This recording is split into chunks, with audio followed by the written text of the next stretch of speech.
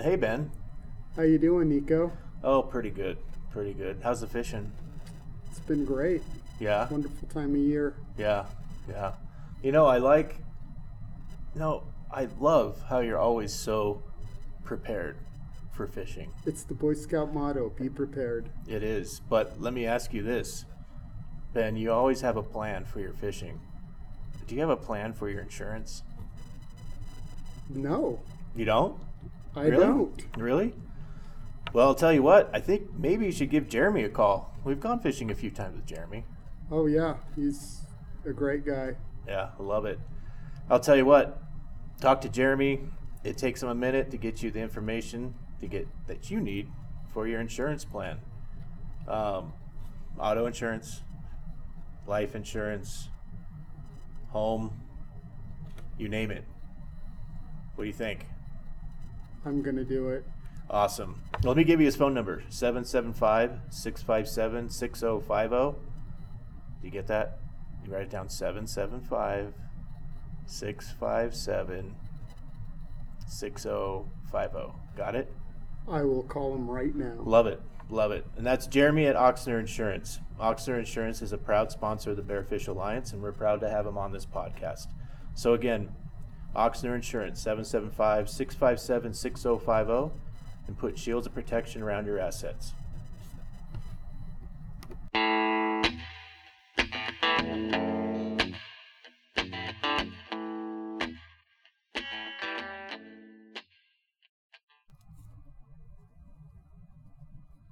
Okay, and welcome to another episode of Burritos, Breaks, and Flies. And today we have a very special guest with us, Mr. Dave Preston of Weekend Magazine, also known as the Guru of the Good Life. Yes, I love titles. I've been watching The Crown. I don't have that same luxury of living like that. Well, we're excited to have you. And Thank you. Your time, I know, is very in demand, so it means a lot to us. And our podcast, as our listener knows, focuses on burritos, breaks, and flies, and a very key piece of that is the culinary side. So, I just wanted to see if we could get an idea from you. Who is Dave Preston? Well, basically, I try to explain to people I've been doing food and wine in one form or the other, certainly eating and drinking, but I've been a food and wine writer for 45 years. It's been my passion. It's been my life. I have had the great pleasure of dining on every continent other than Antarctica. I have literally eaten food around the world. And I'm a curious person. I love to eat, and particularly when I go into a restaurant somewhere out of the country rather, I find something I like. I will bully my way into the kitchen to make the chef tell me how to cook it, that type of thing. In Reno, the last 20 years in Reno, of course, I've had the show for about 16 years. I also had a couple of good television runs too, which was all about the local restaurants. One was called Dinner with Dave, and the other was called Dave's Diners, and it was just basically introducing people to the local eateries.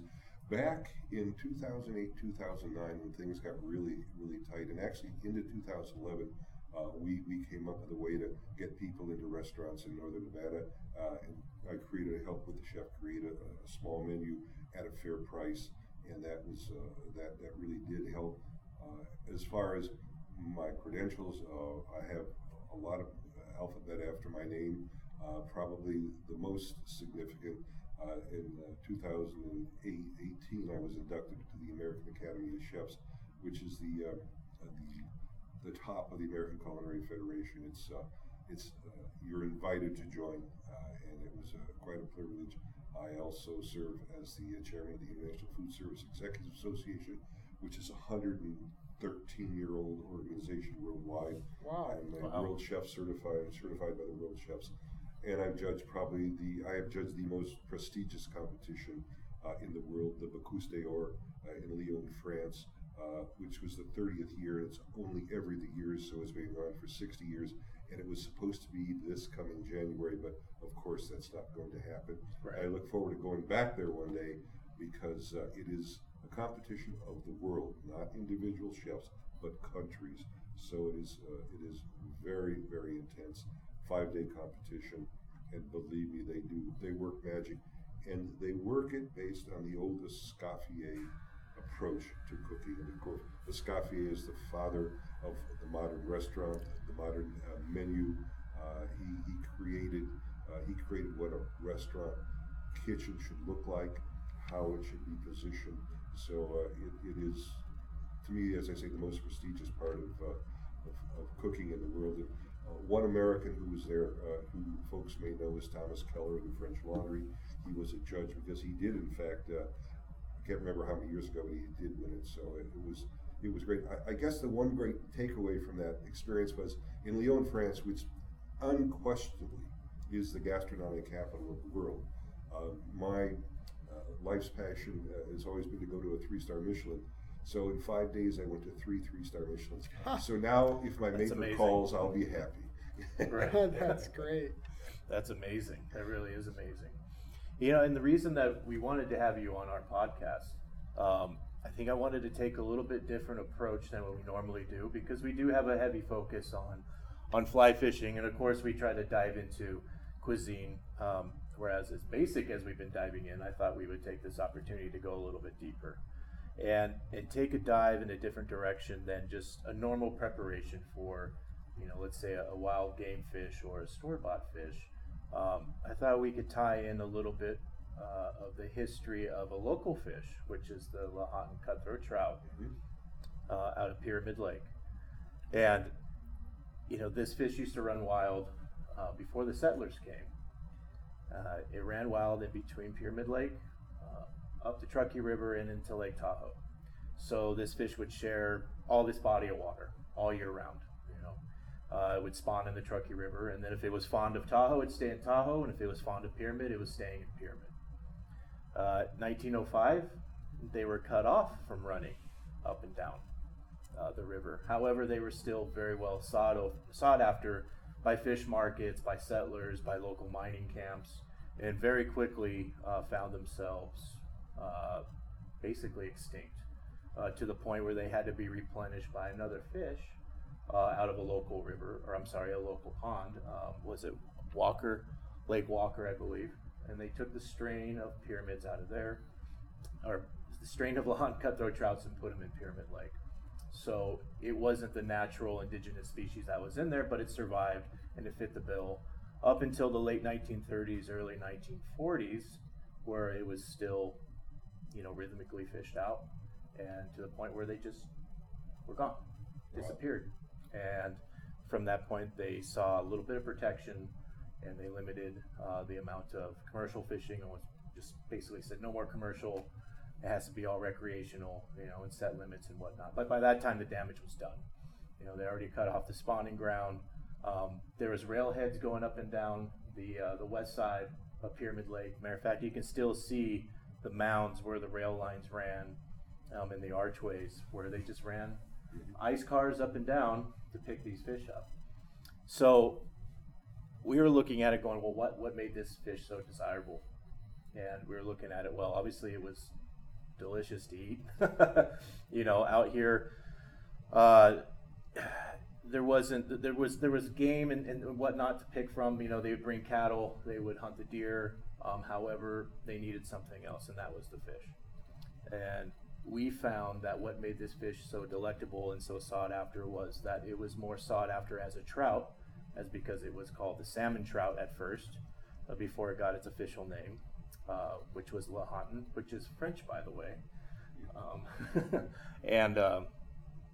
And this was hauled off to fish markets, east and west. It would make its way to San Francisco Bay Area and find itself in restaurants there, and then make its way up and down the coastline, and then it'll also find its way to a railhead in Salt Lake City, and then find its way east, you know, to some of the finer restaurants. You know.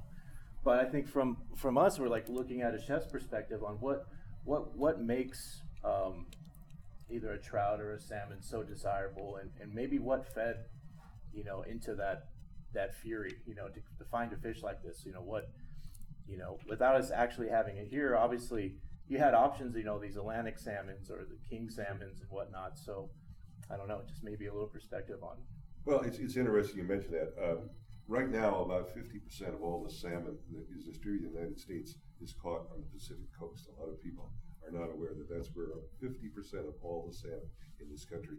The Atlantic salmon is still caught, but it's every year it dwindles more and more.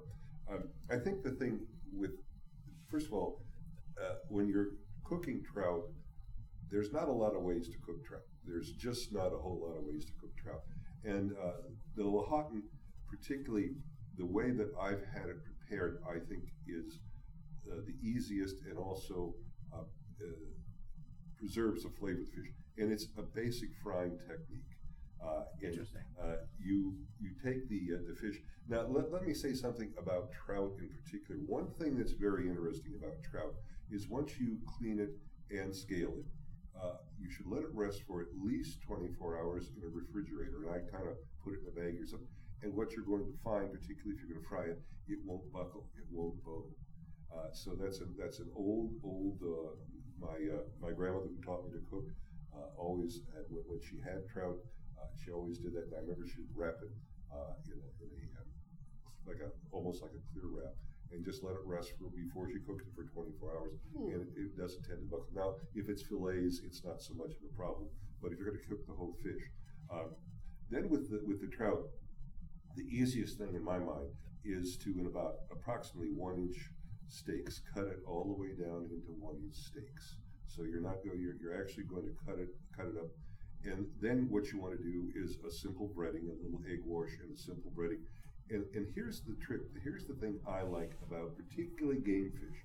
I have discovered that panko is a much better dust than white flour for a lot of reasons. Number one, with the panko, particularly if you're going to fry it in olive oil, the fish holds up better, as does the crust with the panko. Now, there's two thoughts on that. You can take the crisp panko, or if you want to put it in a food processor, if you don't like that texture, you can break it down and it'll have about the same consistency. Be a little stiffer than a white flour, but I like to use panko. You can use white flour, and it's simply you just dust it, and frying it in a pan. A lot of restaurants that have salamanders, which is like a broiler, and I caution people at home in your stove, the broiler at home in your stove is not a salamander in a restaurant. They are two different things. So if you hear the word broil that the chef is using in a restaurant, he's using a device that is designed to broil, and it's usually eye level, so you can always see it, and you can pay attention to it, because what we all know about fish is it doesn't take long to cook, and it's real easy to ruin. So you have to be very careful with cooking fish. So I just basically would, again, it preserves the flavor, it dusts it. I have a little thing I like to do, is I would use olive oil, but sometimes I also like to create a brown butter, and I'll mix that together when I fry it. A lot of times, if you have the salamander, I will see them, they'll brown it on each side quickly, and then they'll throw it in the salamander to finish it. And but at home, I think in a frying pan, as I say, you just cook each side. You're talking 5 minutes at the most. It just really comes fast, and you just have to be very. Once it's breaded, you're not able to see it, so you can't see if it becomes translucent or anything. But you just have to pay attention. And as I say, a rule of thumb is 3 and 2. 3 on one side, 2 on the other, and you're almost guaranteed it's done. So you go mostly by time as opposed to a visual check. Well, if it's coated, you have a hard time with the visual check, and especially the little steaks. I like to. My grandmother taught me to cook using 3 things: my nose, my mouth, and my finger. And so when you can taste it, you can, but you can smell it. But a fish, like other pieces of meat, you can feel. If you push on one side of it, you're going to feel whether it feels soggy or it feels a little firm, and that's just about these. But I say 3 minutes on one side, 2 minutes on the other, and you usually say under a medium heat, a medium high. Don't go. I always tell people you might want to have to turn it one more time, but you don't want to turn it over and it's black. I mean, the other thing is the panko is another thing that I think both the panko and the flour the color will come out. It will, particularly in a flour, if you use flour, it'll get to be a golden brown. the panko will actually crisp up. You will actually see the reaction to the panko will crisp up. So. That's great. Yeah, interesting. And another question that we had for you was, related to the size of the fish, because most trout, if you're bringing specifically a trout, from market into the kitchen, we're talking about a certain size. Right. It's not fairly big. Whereas something along the lines of Lahontan back in the days when they're bringing it to market, records were indicating that these fish were anywhere from the 24 to like 36 pound range, which probably completely changes the dynamic of preparation, how much a chef could get out of each fish, and how many portions he could put on the table, and in turn, what they were charging for it back in the day, which was pretty incredible. And if I could mention that they were, I have record of a old hotel in Goldfield that burned down in the 1880s. However, before it burned down, Mark Twain used to make acquaintance to that restaurant. Did find a copy of that menu, and that particular plate for the Lahontan cutthroat trout for a fillet was, in that time, was over or at $100 of their money then. So, which equates to something ridiculous now, I think in the $1,500 to $1,700 range if you do, add the inflation and whatnot. That's kind of absurd, but it shows you people were willing to pay. Well, if you have a large trout, and I mean, if you're obviously most trout I look at are 12, 14 inches. There, if you take the head off, you want to take the head and tail off. Obviously, you control it. But if you have something that big, probably it would be better to put it in the oven and bake it, to do a bake on that. And when you're baking a trout, again, it's a pretty simplistic thing. It's not a lot of, you can stuff it, you can create stuffings and so forth. But when you bake, and I've seen this with my grandfather's fishing lodge with the game fish. And it's a really simple process. It's a cleaned fish. And so basically all you're going to have is you're going to have some parsley, you're going to have some thyme, and you're going to have some dill. You're going to have some lemon wedges, you're going to have some butter. And that's about it. And so what you're going to do is you're going to fill the cavity with the dill and the thyme and the parsley, and then you're going to put, I take the lemon and I cut it in and keep the cylindrical shape. You cut it into slices that are cylindrical, place that in on top of the lemon, place and get cold butter and cut little pads, and on top just fill it with cold butter, close it down. On the outside you almost do the same treatment, and then you wrap it in a foil, because that will cause a kind of a steaming effect. And again, it's keeping it pretty simplistic. The flavor is very simplistic. I always go one step further, and I'll put in about a half a cup, and I'll make a boat out of a piece of aluminum, and I'll put in about a half a cup of some kind of white wine, just to add one more level. But the simplicity, the Lahontan trout, I have never had it, but I have seen it served. So it's kind of interesting.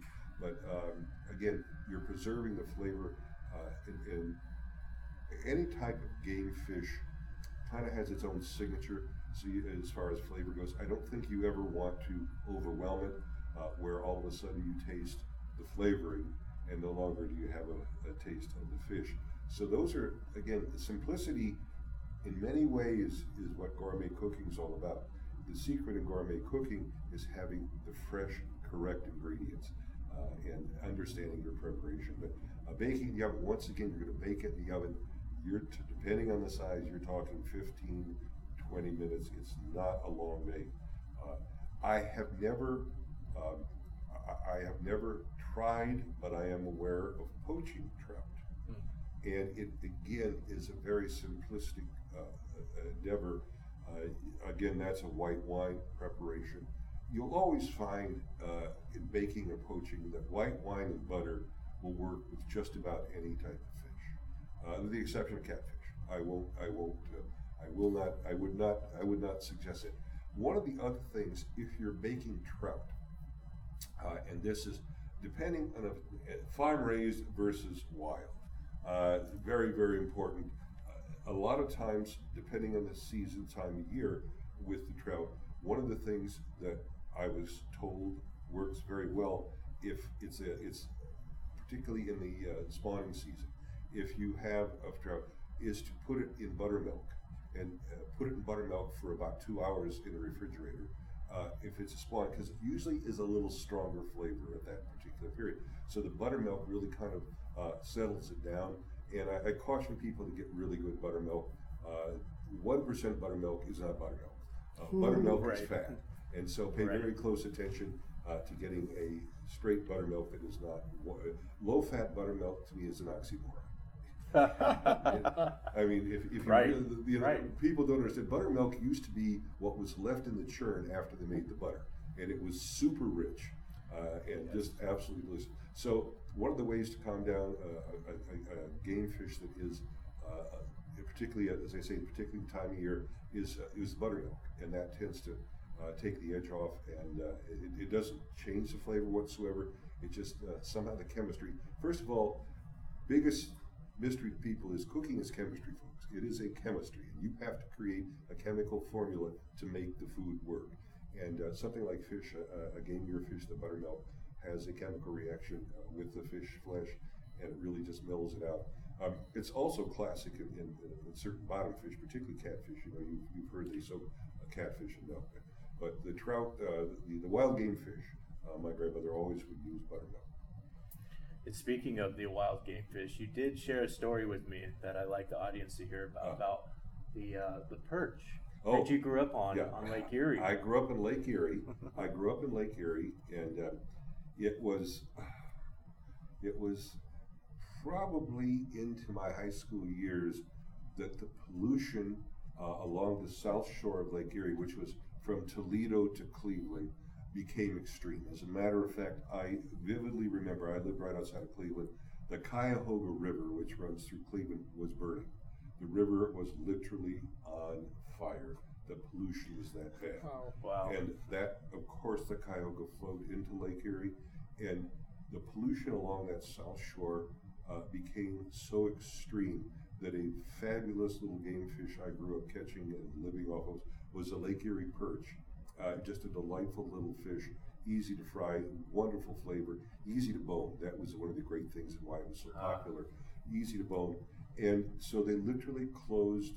They literally closed all the fishing along the south shore of Lake Erie. Well, the Army Corps of Engineers went in and went through a reclamation process that went on for 14 years. And by the time I had gone to college, they were still not fishing it. But I had the occasion 3 years ago, 2 years ago, to go back and visit my sister and her husband. They still live in Ohio, and they have a summer home on Catawba Island. And they knew I was coming, and they went out and caught Lake Erie perch.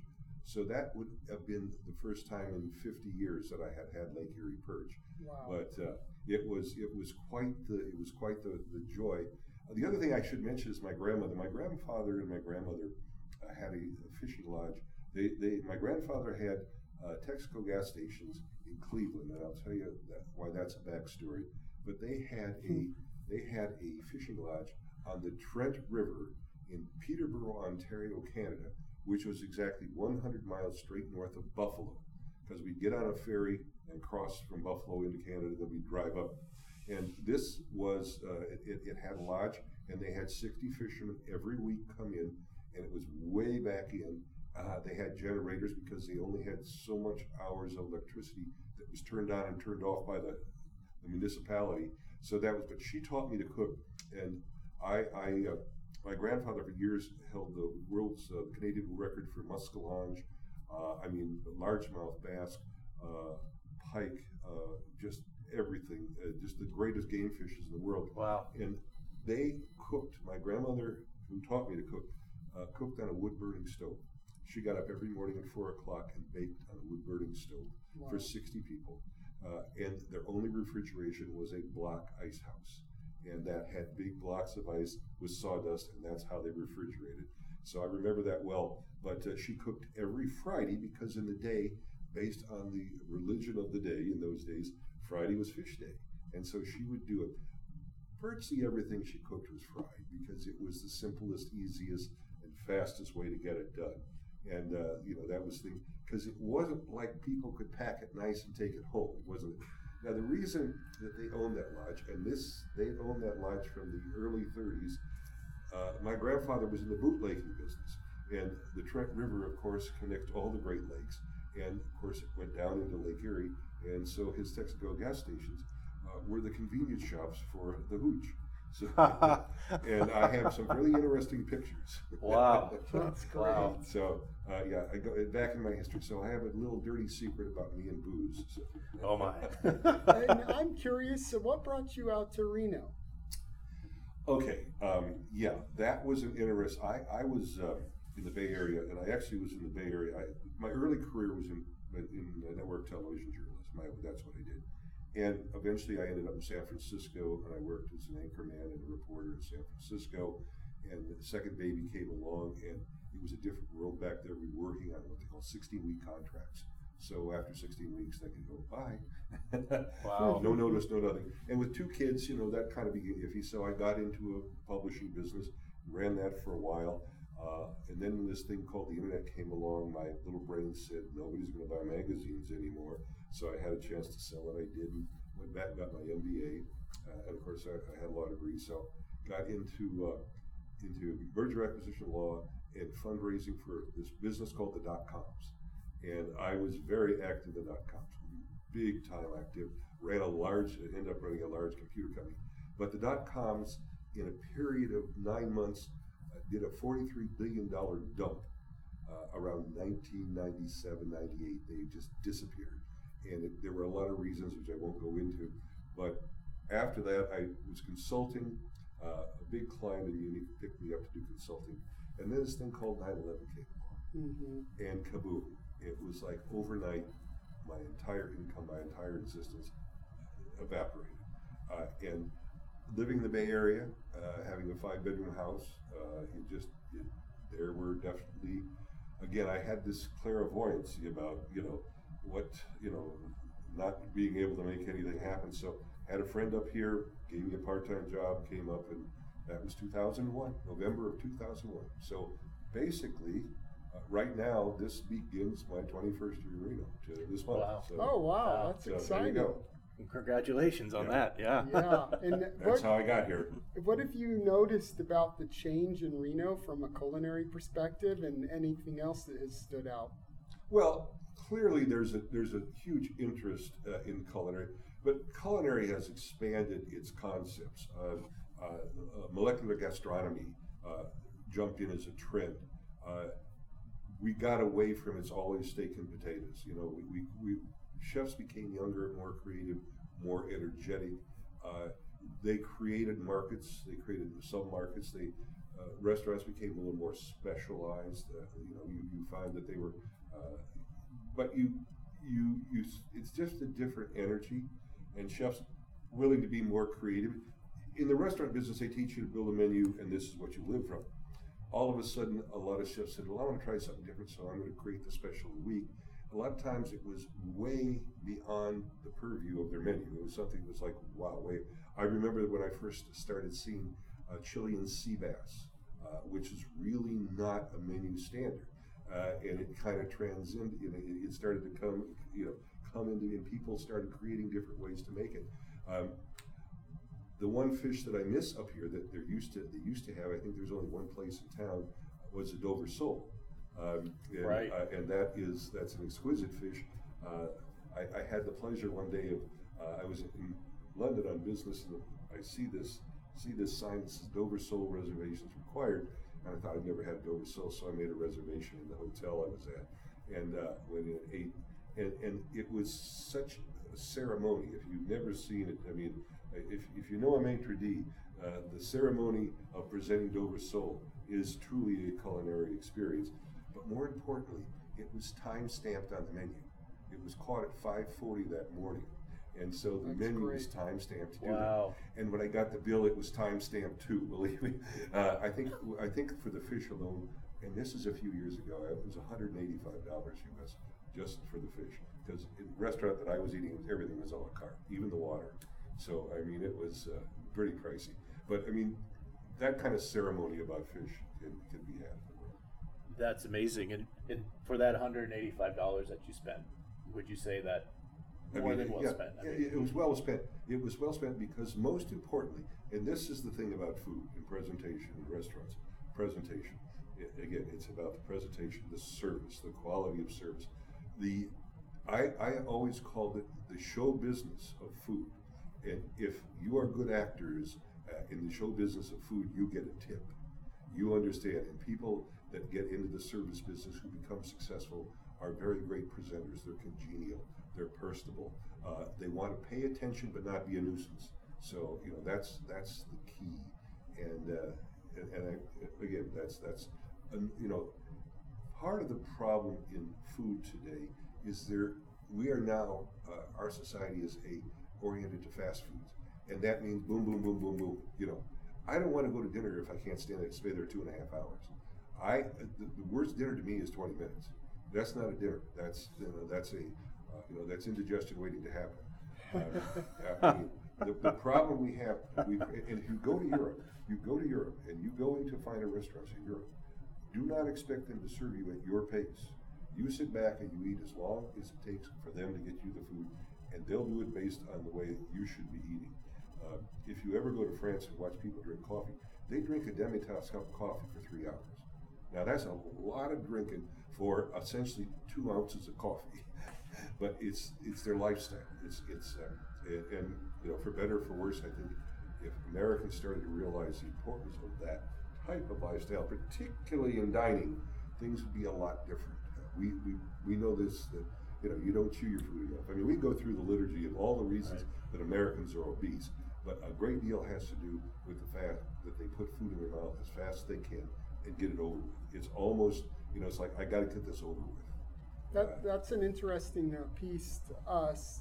We have the fly fishing side of the podcast, and a lot of times, when we catch a fish, we handle it with reverence. Most of the time, there's not a need to cook it. We put it back.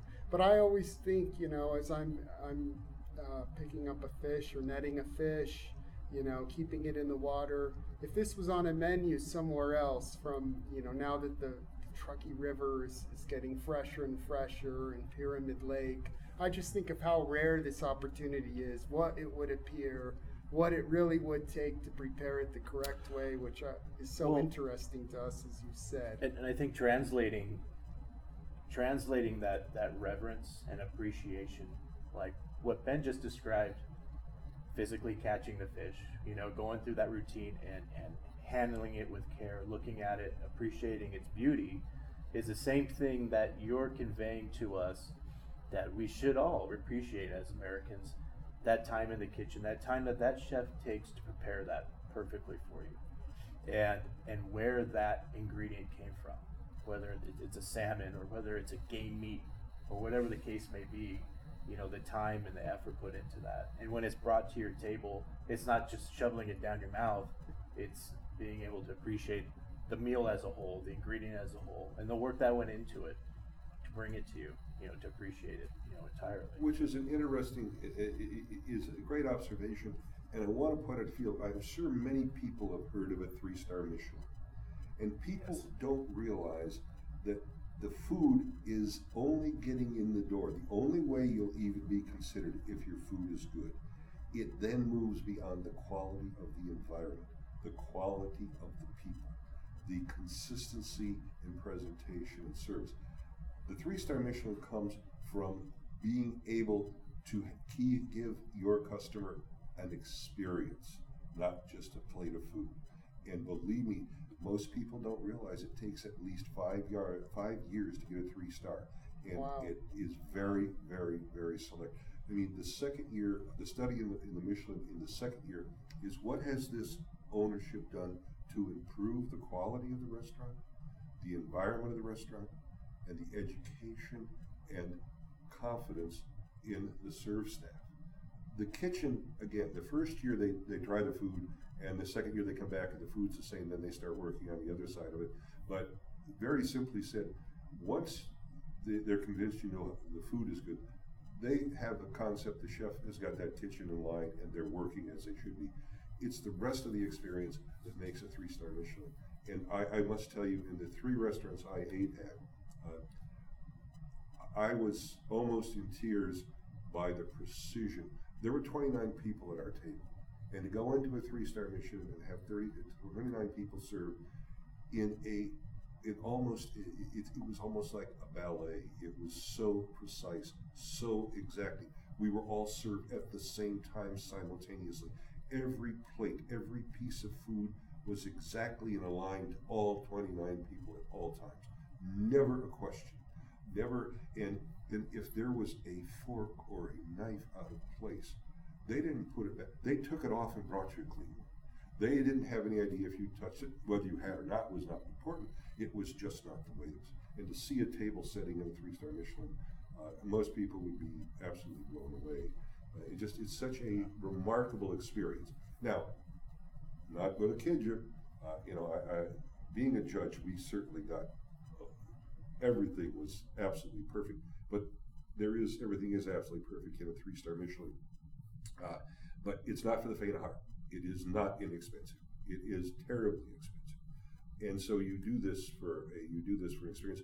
I went to Maxime's in Paris when I was in Lyon, which is one of the finest restaurants in the world. It goes back to the days of all the great Toulouse-Lautrec, F. Scott Fitzgerald, Hemingway. All these people would eat there.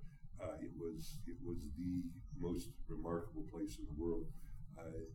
Their wine cellar is $55 million worth of wine, because some of the wine is that old. Some of the wine, I mean, they have bottles of wine there for $20,000.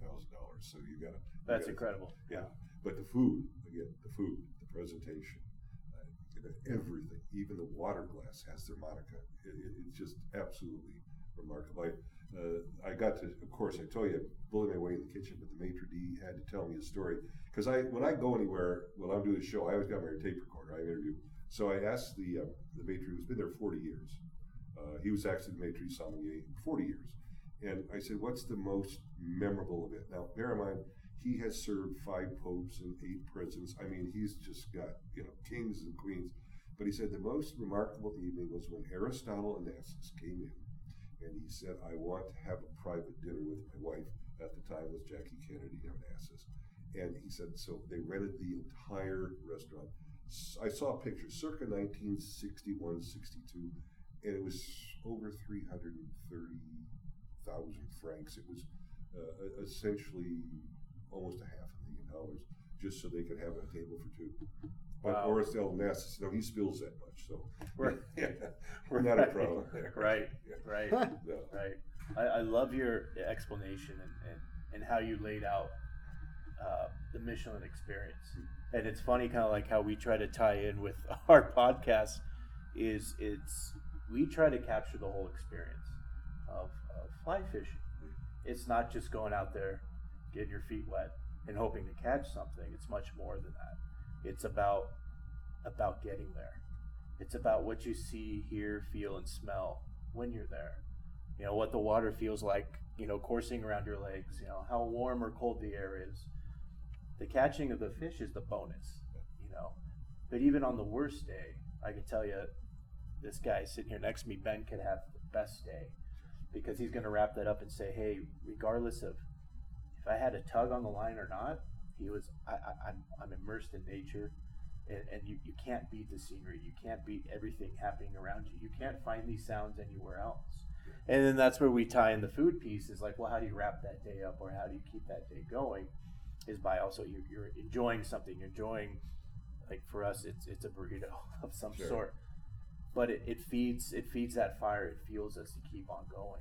So I think that's a pretty weird. It's a kind of a different mashup. I don't want to compare fly fishing to a 3-star Michelin, but the similarities are the same, where you're immersed. I have a very dear friend who I lost about a year ago this time, who was a big fly fisher. I mean, he's done the world. He's been to New Zealand. He's fished in Switzerland. I mean, it was a very big passion. And one day he explained to me the difference between fly fishing and the rest of the world. He said, the rest of the world, that's a sport. Fly fishing has a purpose. Yes. It's great. and I'll always remember it has a purpose. I will always remember him telling me that. And I mean, obviously, yes. I mean, you know, the river, a river runs through it. Right. And if you're, again,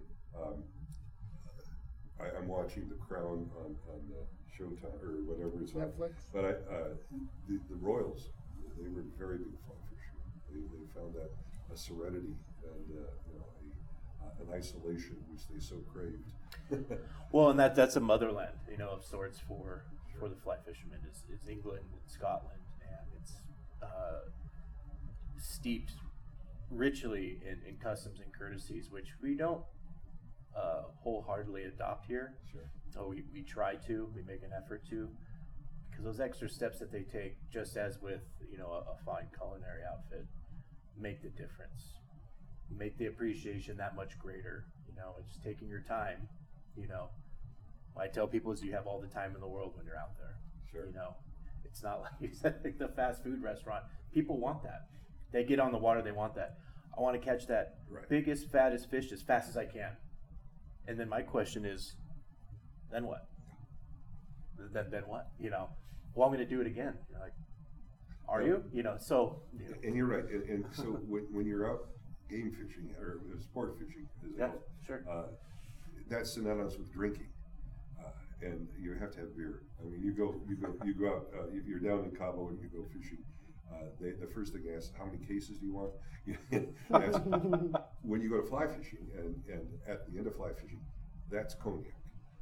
That's correct. But that's after the fact. That is for you to contemplate your experience and to relish not only the savory flavor of the cognac, but to stimulate the memory of what you had just experienced. Absolutely. Yeah. I think Scotland is a great example. I mean, if you've ever been to Scotland, it rains.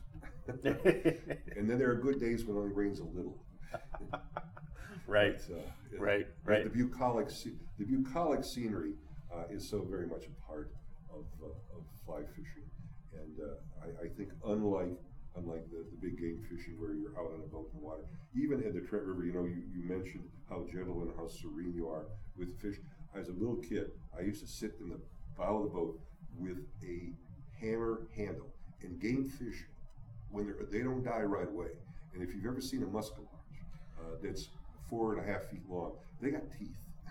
As Right. do pikes. So I would sit there and bang those fish in the head until they finally stopped flopping. So that was my job. Right. That's great. It was your job to dispatch the muskies. That's right. And that's maybe you could speak to a little bit about that, because that is not a native fish in our area. We do have one or two somewhat local lakes that do have some northern pike in them. Sure. But they're not, you know, they're not chased after, and people too aren't aware of it. But the muskies, I think it's a whole different game where it's a beautiful fish. It's huge, you know, but the tenacity and the damage it could do to a human, maybe you can define that, because you're just explaining trying to hit it on the head to get it to go away. They will slow. The biggest thing that I will always remember is, number one, my grandfather was for his day, was quite the conservationist. I mean, he was very strict on the size of the fish he brought in. But what people don't realize is, on a standard fishing test line, nothing special. The standard rod and reel is what you caught a muskie on.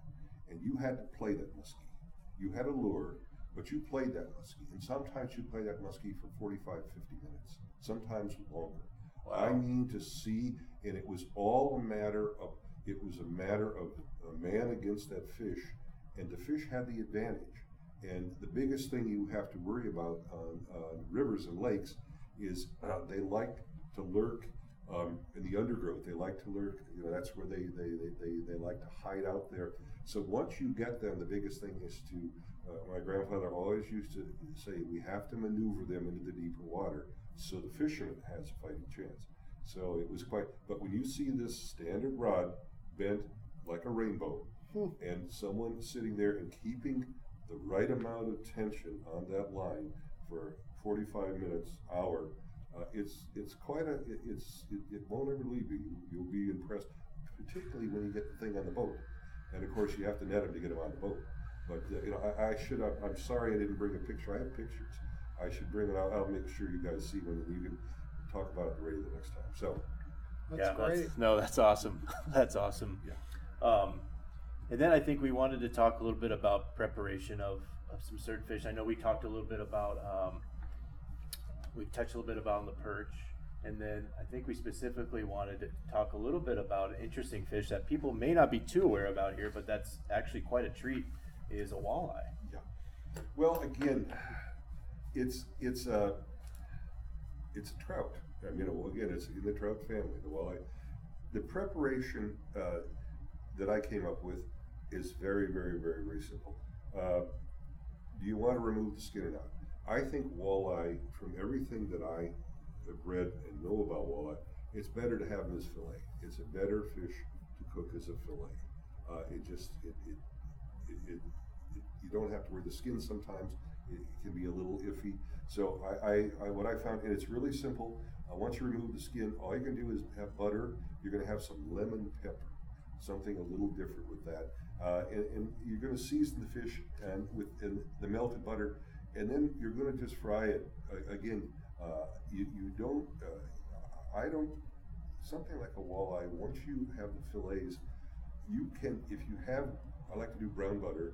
If you really want to be really delicate with it, you can just do it without putting any kind of a batter on it. You can actually fry it in the lemon pepper and fry it in brown butter on both sides without dusting it, without anything. And I think that's a really easy way to do it if you want to do something that simple. But I think from everything I read, again, I think the walleye, the fillets are probably the best way to go. So you have to put a little more effort in cleaning the fish, but it captures the flavor, it captures the essence of the fish.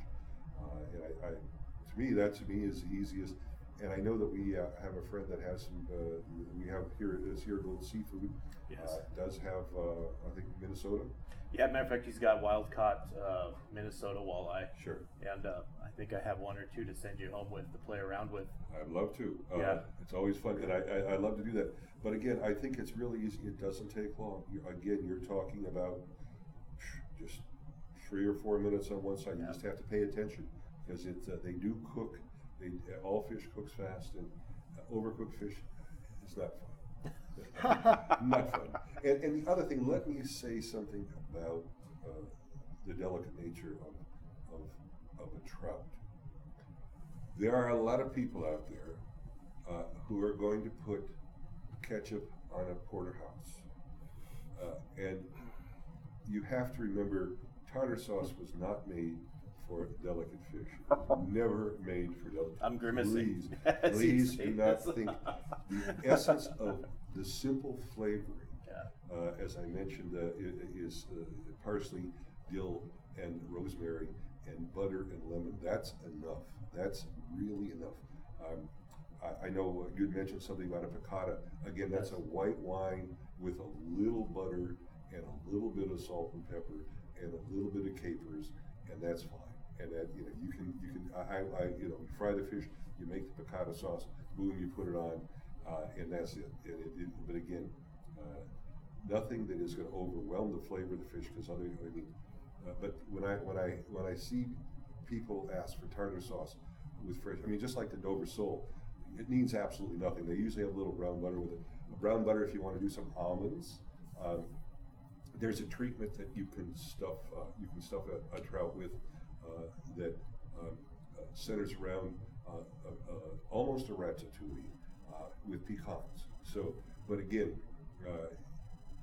you prepare it because you're not going to have, it's not going to be in the baking side long enough to cook through. So you kind of pre-prepare it, and you can put the pecans in there if you want a little more texture. You can do a savory pecan, or you can do a sweet pecan. There's just a whole lot of fun things. Of course, in this day and age, the best recipe is Google. You can just Google anything you can imagine and find how to do it. And the instructions and directions are very simple to do. Again, preparation of fish is not. I think I've done poached salmon with a champagne sauce before, which it was. It's a little heavier sauce, but it was a whole salmon, and it was part of about a 7-course meal. So we needed to have the offsets, and so that was what we did. with the salmon. But again, cooking fish is not difficult, and simplicity is better. Nice. You've got such a unique experience coming from the catching of the food to the preparation of the food to the real understanding of how to savor the food and savor life, essentially. But what piece is your favorite of your full culinary experience? Where do you like to be the most in that process? Well, it's interesting. I did work for about 3.5 years in a restaurant in San Francisco back in the 80s while I was working on my master's, called Washington Square Bar and Grill. And in its day, it was the restaurant. It was one of the restaurants. And it was quite a dynamic. I mean, it was one of the things is I ran the front of the house and the wine side, but I was also in the kitchen every so often for certain dishes, like a true Zabio there that the chef say, if you want to sell it, you're going to make it. And so I learned how to make the Zabio the right way. But the greatest thing of all is giving people an experience. And so everybody in the restaurant business that is successful gives the customer an experience. And you know that because they keep coming back. And that's these. I love the front of the house because I'm a very people person. I love to sell wine, but I like to be creative. This being Thanksgiving, even though I did not attend a family dinner, I still cooked the dinner, and I cooked everything from the beginning and from scratch. I always remember my turkey. I use pumpernickel and ciabatta in my dressing, so I have a very special recipe there. The sweet potatoes, I do a Jack Daniel's sweet potatoes for that. I do 3 different pies. I do a Dutch apple pie, I do a regular pumpkin pie, and then I do a brandy chiffon with a ginger snap crust for that. And I'll make buttermilk biscuits. I mean, just all kinds of fun things, and I like to do that from scratch for people. I do a lot of. I used to do a lot of charity private dinners, which were several $1,000s, and that included wine. So everything had to be there. I often loved. I cook with foie gras when I have people over. Sometimes, a lot of times I'll do a full 9-course meal. So I love to cook too, but I think actually I love to be waited upon. I love to be sitting there and say, give me, and try different things. This is the thing. The biggest mystery to me about restaurants, when people go to a restaurant, is what do they order for breakfast, or what do they order rather for a meal? And it's something. Oh, I have steak. I'm just a little. I remember great steakhouses in this town, but the idea of going to a restaurant always ordering steak. I want something different. Like I say, there was a couple of restaurants. One I still think has the Dover sole, so if I go there, I'm going to have that because I just don't get it. So I want something. I look at the specials. I'm always curious about the specials because that's the chef trying to make a statement.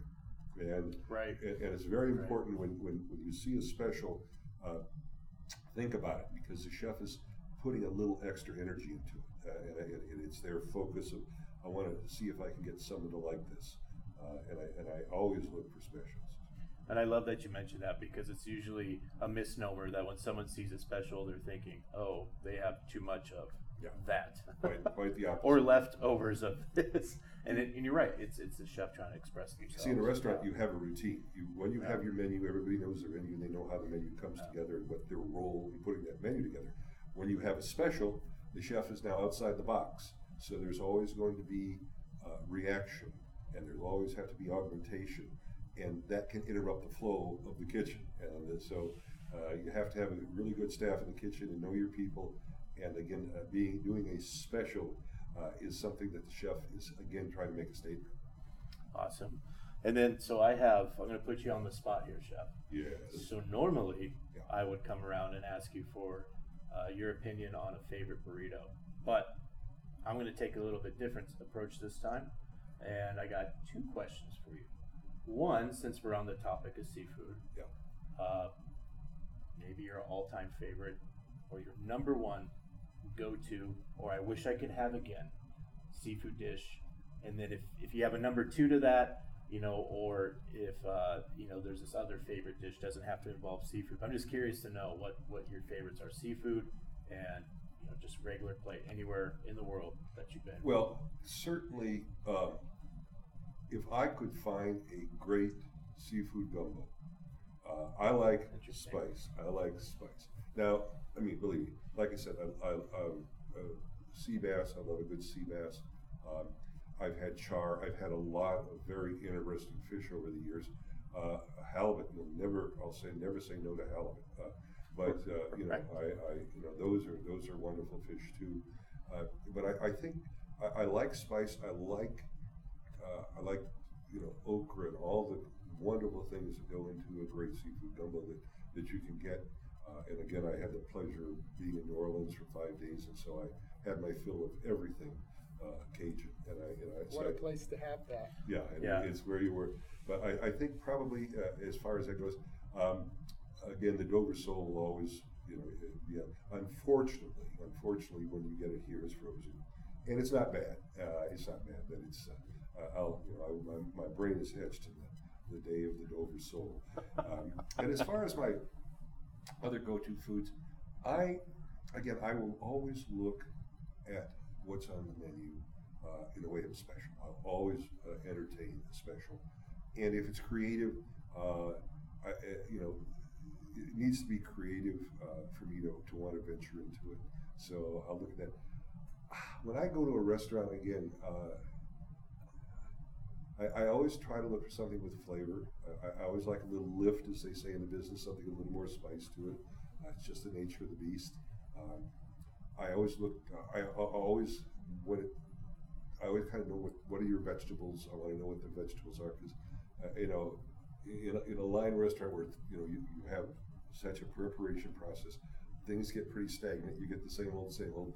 I'm always looking for creative potatoes. I really, if someone has a 5-cheese scallop potato or a scallop potato with a house scallop potato or something, I'll look for things like that. I love, you know, tableside service, which is almost gone for many reasons. Certainly, it can't happen today, but tableside service, of course, is what makes a dining experience an experience. The show business of food. And when you have people that are highly qualified and knowledgeable, I did an article that was. You can go if you know the website. This is Reno. Mm-hmm. Yes. You can go to This is Reno. About a month and a half ago, they published my article called "The Last of the Epicurean Emperors," and it was the story of the great days of Harrah's Steakhouse and the great people. And it was about the people, and I described the experience of watching each of these people make a specific dish. So if you can put Harrah's Steakhouse in their search box, and I'm sure you can get it, but Harrah's Steakhouse is no more. And regrettably, what really made me think I got to get this article published was when I saw that the new developments are going to turn it into a storage room. So you know, it was that hurts. Yeah, it hurts. It hurts for all the people who had experience of a lifetime down there with the most delightful, most wonderful people, the greatest servers. I mean, one of the gentlemen had been there 43 years as a server, and he was about 5'5". He was from the Philippines. His name was Bong. He was educated as an engineer and came here and worked his way up from a dishwasher to a server, and he was the last one on the staff who had actually served Bill Harrah. So, you know, but all that is in the story. But it's a fun story of the greatness of people who make a restaurant an experience and not just a place where you put a napkin on your chin and dig in. So. Right. It's really motivating to listen to you, and it's a call for me, for our listener, to take the time and make an investment and experience also the finer side of life. I've gained a great appreciation for it listening to you. Well, thank you. Yeah, and always love listening to the Weekend Magazine because the way that you take that deep dive into whatever that you're talking about, whether it's a wine tasting or it's a restaurant or it's a rancher, a producer, or anything that has to do with the culinary arts, it's always a joy to listen to, and we appreciate you taking your time, to come and sit down with us on this level of podcast. Well, we feel we're pretty honored to have you here. We're very honored to have you here. Thank you for having me. Yeah. I'm just old and grumpy, but my motto, my moniker, whatever you want to call it, has always been Carpe Diem. And everywhere I go, everywhere I end my show with Carpe Diem, seize the day, and that's the important thing. And food should be an experience. It should be an experience that elicits a memory and keeps you wanting to come back. And food today is more a reaction than a memory. It is a reaction. I mean, the In-N-Out Burger in South Virginia is, boy, would I love to have that franchise. It is unbelievable. We can actually see it Yeah, from where we're it sitting. is so Yes. I'll tell you. unbelievable Yes. how people are there night and day. Yep. And it's because they have this is a great, you want to talk about a secret in restaurants. They have a very small menu, very simplistic. Yeah. They have a very finite system for preparing and distributing the food. Again, it's so compact, it's so perfect, and they train their people very well to do a very simple job, and that is just to take an order and present a product which is already established and wanted, and that's why it's so successful. It has nothing to do with the flash of the building or the slogans. It has to do with a perfected process that is so simplistic in the delivery of food, and that's why they're so successful. And they've built a long-term customer, and Oh, I think that's what a lot of restaurants strive for. I mean, I can tell you, I grew up in Southern California, and as a kid, I loved going to In-N-Out. But I can tell you now, heck, 30 some years out of Southern California, and from being a kid wanting to go there, I can go to an In-N-Out, and guess what? It tastes the same as when I was a kid. Exactly, consistency. And that's which is the essence of a restaurant. It is. Consistency It is is. the essence of a restaurant. I wish you could just staple that onto more sit-down restaurants. Well, if there is one fear I have of the food industry, is the food service side of the industry. People who go into food service, I would say in the 98th percentile, are there as a bridge. It's going from, I was doing this, I got to do something else, until I figure out that something else, I'm going to become a server. And therein lies part of the I don't want to say toxicity, or I don't want to use a negative word, but people who are not good servers and see it as just a paycheck are not helping the establishment or helping the experience. Quite the opposite. They're deterring. I mean, they're often too aloof. They're not well prepared, and they don't know the basics of their trade. That's because the turnover is so great. I train food service people when I first came here. I did do some food service training, and I trained in several casinos. And at one point, I had a good business going. All of a sudden, I realized one day an HR person said to me, I don't know how much longer we can do this because every time I would come in, there were 60 new people, and it's like you lost 60 people. Oh yeah, and eventually it all went away. But I had some really fun experiences teaching people how to be servers and teaching them the fundamentals. I'm not talking about the finite points. You cannot teach a personality. You cannot teach an awareness of, they need their water glasses empty. These are all things that you develop over time with a good mentor who will make sure you pay attention. The biggest thing in the food service industry is learning to pay attention, but not be a nuisance. Mm. Right, it's that level of care. Yeah. You just can't teach care. Yeah. And a lot of times you can't teach pride. And unfortunately, too many people see this as that bridge job, and they don't take a lot of pride in what they do because they know that they're going to be done after an 8-hour shift, and it is what it is. But it's all about the pride, and that's where the successful people evolve into great servers. And knowing the menu. You know. But a great chef will quite often, if there's any of the specials, particularly, many times a chef will pre-taste the staff, because you're not going to sell something you can't believe in. And so it's very important to pre-taste the staff, so that they know what it tastes like. And because people are going to decide the menu item or the special, so you already know what the menu item is. And if the special, wow, if you like this, but you want something a little different, this is really good. So. Right. Yeah, that's true. Many times you sit down and the common question is, hey, what would you order, Mr. Server? Right. A or B. Which one of these do you like better? Yeah. Right, and half the time coming from some people, that's an honest question because they don't know what to order. If I ask it, it's more of a trick question because I'm going to say, dude, what do they know about this? Sure. And then you can see if they're vested in it, if they understand the menu item. If they're just like, oh, it's just got the seasoning on it, and you're like, great, thank you very much. Come back in 5 minutes. So, well, again, thank you, Chef, for joining us. My pleasure. Great time. We took in a lot of information, and we love it. We love it. You truly are your trademark, the guru of the good life. Thank you. Yeah, absolutely. Thanks for having me. Thank you.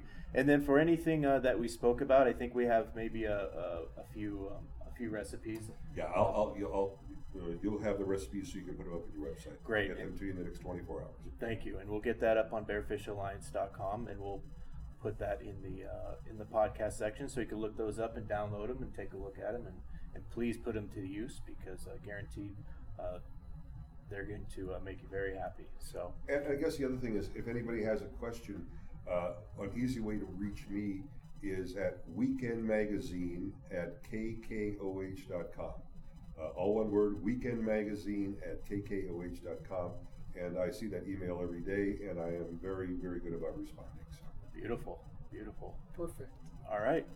Well, again, thank you, Chef, for joining us. And until next time, tight lines and stay safe. We wanted to give another special thank you to one of our sponsors today, and that is number one was Bella Italia Restaurant and Giuseppe Zappala for letting us use his restaurant today. Ben, why don't you take a look around? What do you see here? Well, we're doing the podcast live here, and we're inside of Bella Italia. It's a beautiful restaurant. We're in the back. All the tables are quaint. It makes me think of what I would experience if I was in Italy. And I have a sweet spot in my heart for Giuseppe, even though I haven't had the pleasure of meeting him personally like you have, Nico. I'm a giant fan of his butternut squash ravioli. You've given me a few of those, and it's great. Yeah, it feels like you're more than a fan. I think you kind of went head over heels for him. I did. Yeah, like you were really excited about him. And I don't get that excited about food very often. You don't. If anything, it's always like this lingering disappointment. So that's a plus. So you heard it from Ben, Bella Italia. Magnificent raviolis and all kinds of other dishes. But take your time when you can and come on down here and have a meal. And we also like to thank Sierra Gold. Sierra Gold supplied us today with our test kitchen ingredients of our fresh-caught, wild-caught Minnesota walleye, which Chef Dave Preston is going to prepare up into something quite fantastic, and we should see that very soon. So pretty excited about that. So thanks again to our sponsors, and we'll see you on the next podcast. A boy went back to Napoli because he missed the scenery, the native dances and the charming songs. But wait a minute, something's wrong, 'cause now it's hey mambo, mambo Italiano, hey mambo, mambo Italiano, go, go, go. You mixed up a Siciliano, all you Calabrese do the mambo like a crazy with a hey mambo. Don't wanna tarantella, hey mambo. No more mozzarella, hey mambo, Mambo Italiano, try an enchilada with the fish bacala. And then, hey, Goomba, I love how you dance the rumba. But take some advice, paisano, learn how to mambo. If you're gonna be a square, you ain't gonna go nowhere. Hey, mambo, mambo Italiano, hey, mambo.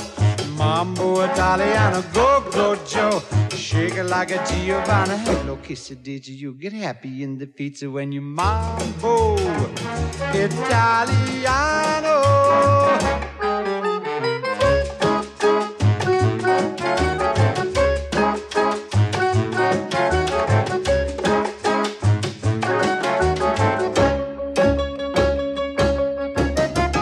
Hey, Chadru, you don't have to go to the school.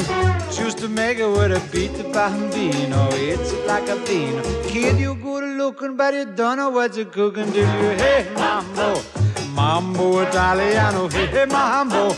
Mambo Italiano, ho, ho, ho. You mixed up a Siciliano. Hello, Quesadilla, you get happy in the pizza when you mambo Italiano.